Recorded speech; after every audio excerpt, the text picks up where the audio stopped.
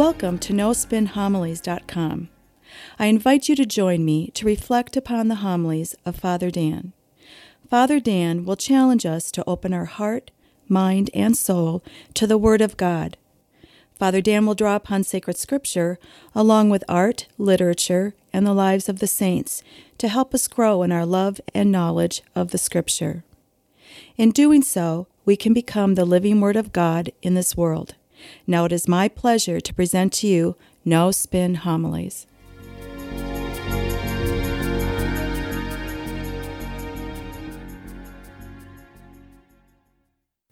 In nearly all of the gospel stories, Jesus is the central figure of the story. His preaching, his teaching, his miracles, his way of life. But in this gospel, for this weekend, Jesus, yes, he performs a miracle by walking on the water, but he isn't the central figure of the story. Instead, Peter is. And Peter teaches us some valuable lessons in the spiritual life. Now, in order for us to understand this gospel passage for today, we have to understand the whole context in which it is set in. Before this miracle, Jesus performed the miracle of the multiplication of the loaves, in which he feeds 5,000 people. Well, after he's performed this miracle, he tells his apostles to go ahead, that he will meet up with them at the other side of the lake. And Jesus dismisses the rest of the crowd. In some ways, it's kind of like a priest at the end of Mass. He gives the final blessing, and he dismisses the people in church. Well, that's what Jesus is doing right now. But notice the little detail at the end. It says, Jesus went up the mountain to a deserted place and prayed. Now, this is typical in the day of the life of Jesus Christ. Whether Jesus was preaching, teaching, performing miracles, he always took time out every day of his life to go and pray to God the Father. And so must we. We must be people of prayer and daily prayer. There's no way that we can say, well, I pray maybe once or twice a week, but I have a right relationship with God. Well, no, we don't. We're just kidding ourselves. A good analogy would be like a husband and wife. There's no way a husband and wife can say to each other, honey, I'm going to speak to you maybe once or twice a week, a few times a month, but we're going to have a rock-solid marriage. Well, they're just kidding themselves. The marriage is doomed for failure. Remember what I said last week in my homily. If you were to summarize our faith with one sentence, it's about relationship with Christ, God. And an integral part of that relationship is communication, praying. We must be following Jesus' example. Part of our everyday life should be prayer. But also we should be creative with it. Maybe we're an early riser. Well, rise a little bit earlier, and that's your time to pray. Or maybe you're driving in your car, commuting to work, or maybe running errands. You're all alone in your car. Well, turn off your radio, turn off your phone. Now is the time for you to pray, to be alone with Christ. If Jesus thought prayer was very important for him, we should always have that same thought ourselves. Now, next in the story, the apostles, they get into the boat together, and suddenly a storm is unpredicted and tosses them about in the boat. Well, we have to realize travel in the ancient world was dangerous, and travel by sea was probably the most dangerous. Why? Well, in our day and age, we have Doppler weather. We have Doppler radar weather where we can track storms that are maybe 2 or 3 hours away from us. And we can also know the severity of those storms, so we can plan for our travel. Well, in the ancient world, they didn't have that. And so these storms kicked up many times unexpectedly. More to it, the ships, they would navigate by sailing parallel to the shore. They didn't stray out too far from the shore, so that if a storm did kick up, they could immediately go into the shore and take port in safety. Well, these apostles, they're now in the boat. Now, the early church fathers saw this as a symbol of our church, and how our church, for centuries on end, is tossed about by chaos. When you think about the history of our church, it is so true. The first 300 years of our church was chaotic. It was persecuted. Our popes, many of the popes in the first 300 years of our church were executed and martyred because of what we do today, worshiping God. Fast forward to the 14th century, we have the Great Western Schism, in which 3 individual men declared themselves to be the Pope and the leaders of the church. About 200 years later, we had the Great Reformation, led by Martin Luther, which truly fractured our church, especially in Europe. In our day and age, we have the clergy abuse scandal. And so for centuries on end, our church has been rocked with storms, chaos. Now, the story continues. It says, during the 4th watch of the night, Jesus came toward them, walking on the sea. And that's interesting. The 4th watch is between 3 a.m. and 6 a.m., the darkest part of the night, and probably the worst part of the storm. And yet it is at that time that Jesus comes to rescue the apostles. Now, the symbolism is rich for us. In the midst of our struggles, our storms, Jesus comes to us, even during the darkest times. Now, we all have struggles in life. No one is immune from them. We all have different struggles, different storms that blow in and out of our life. They come in many different forms. Maybe poor health, maybe the loss of a loved one, maybe depression, anxiety, maybe unemployment, strained relationships at home or at work. Whatever they may be, these are storms that blow in and out of our life. And when all seems dark, when all seems hopeless in the midst of these struggles, that's when Jesus comes. He comes to rescue us, just like he does with the apostles. Now, at first, the apostles are terrified because of the storm, and they think that they're going to perish. And now they see somebody, even a ghost, they think, walking on the water. Well, in the midst of our struggles, whatever it may be, we sometimes are afraid ourselves.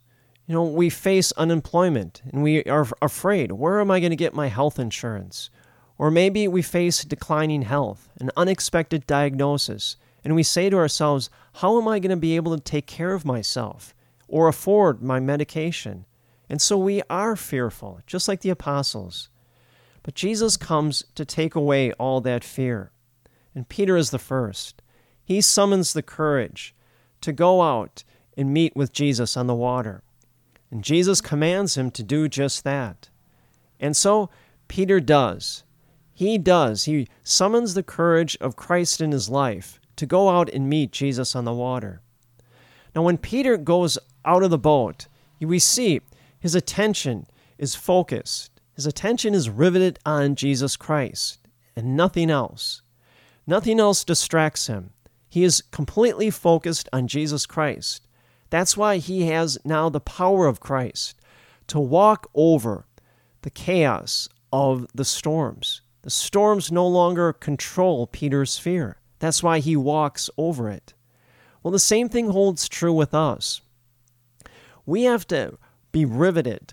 Our attention must always be focused on the presence of Christ in our life. Nothing should stand in our way. Nothing should distract us from the presence of Christ in our life. And so we recognize that presence. We are riveted towards Jesus in our life by praying every day, by engaging the sacraments, by coming to Mass every week, by performing the corporal and spiritual works of mercy.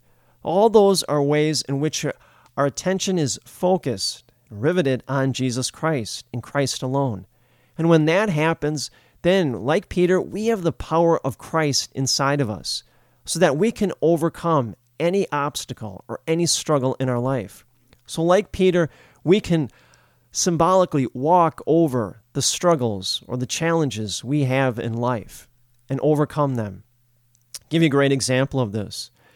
In one of my parishes, I was able to minister to a woman who had severe MS. Her MS was so bad that her arms and legs were contracted. She was confined to her bed. In fact, she couldn't even turn in her bed. She needed nurses to help her turn. And yet, every time I visited her, she didn't allow the chaos of her MS to distract her away from Jesus Christ and His presence in her life.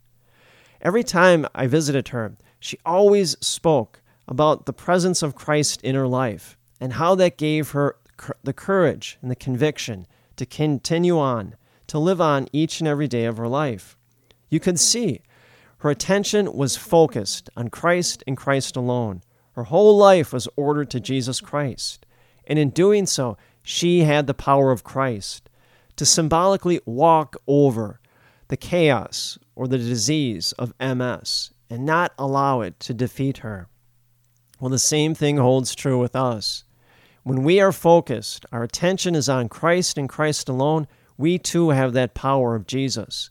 We too can walk over the struggles or the challenges that we have in life. Now the story continues. Peter suddenly looks away. He's distracted. Now his attention is on the wind, the waves, the rain, and the storm. What's the result? He begins to sink. Well, that's a great lesson for us all. When Christ is no longer the center of our attention, when we look away and now our attention is focused on something else in this world, then we sink in the midst of our struggles. Then the challenges that we have in our life get the best of us, and we feel overwhelmed. And yet when that happens, what do we have to do? Do it exactly what Peter did. Peter calls out to Jesus. Now what's interesting about this, he doesn't call out to the apostles in the boat. He doesn't say to them, hey, bring the boat around and pick me up, or throw me a line. No, immediately his attention is directed back to Jesus. He knows Christ and only Christ can save him. We too have to do the same thing. Even if we are distracted away from Jesus, our attention is focused on something else, what should we do? Follow the example of Peter. Cry out to Jesus, Lord, help me. And we can do that in many different ways. By prayer, by going to confession. Even at Mass, we cry out to Jesus. When we pray or say our petitions, we are crying out to God to pray not only for us, but for others in this world. And what will Jesus do? He will stretch out his arms and catch us and rescue us. One last thing to think about. What does Jesus say to Peter? "O you of little faith, why did you doubt?" Now don't make the mistake. Jesus is not criticizing Peter or admonishing him.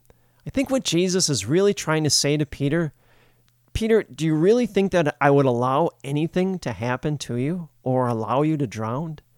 Do you know that I'm here to protect you? I think those are the words that Jesus was trying to communicate. Those are the words of comfort and trust. Our God is a God that won't allow any harm to come to us, even the harm of death itself. That's how powerful God's love is. Friends, I strongly encourage you, take some time this week. Reread and also pray over this gospel passage. Put yourself in the place of Peter. Allow Jesus to command you and say, come. And make sure that your attention is always riveted and focused on Christ. When you do that, then you have the strength and the power to symbolically walk over all the struggles that you have in your life. And even if your attention is somehow distracted away from Jesus, call out to him, and he will stretch out his arms and rescue you. Because our God is a God that loves us so much that won't let or allow anything to harm us. And may the peace and the grace of Jesus Christ rest upon you always.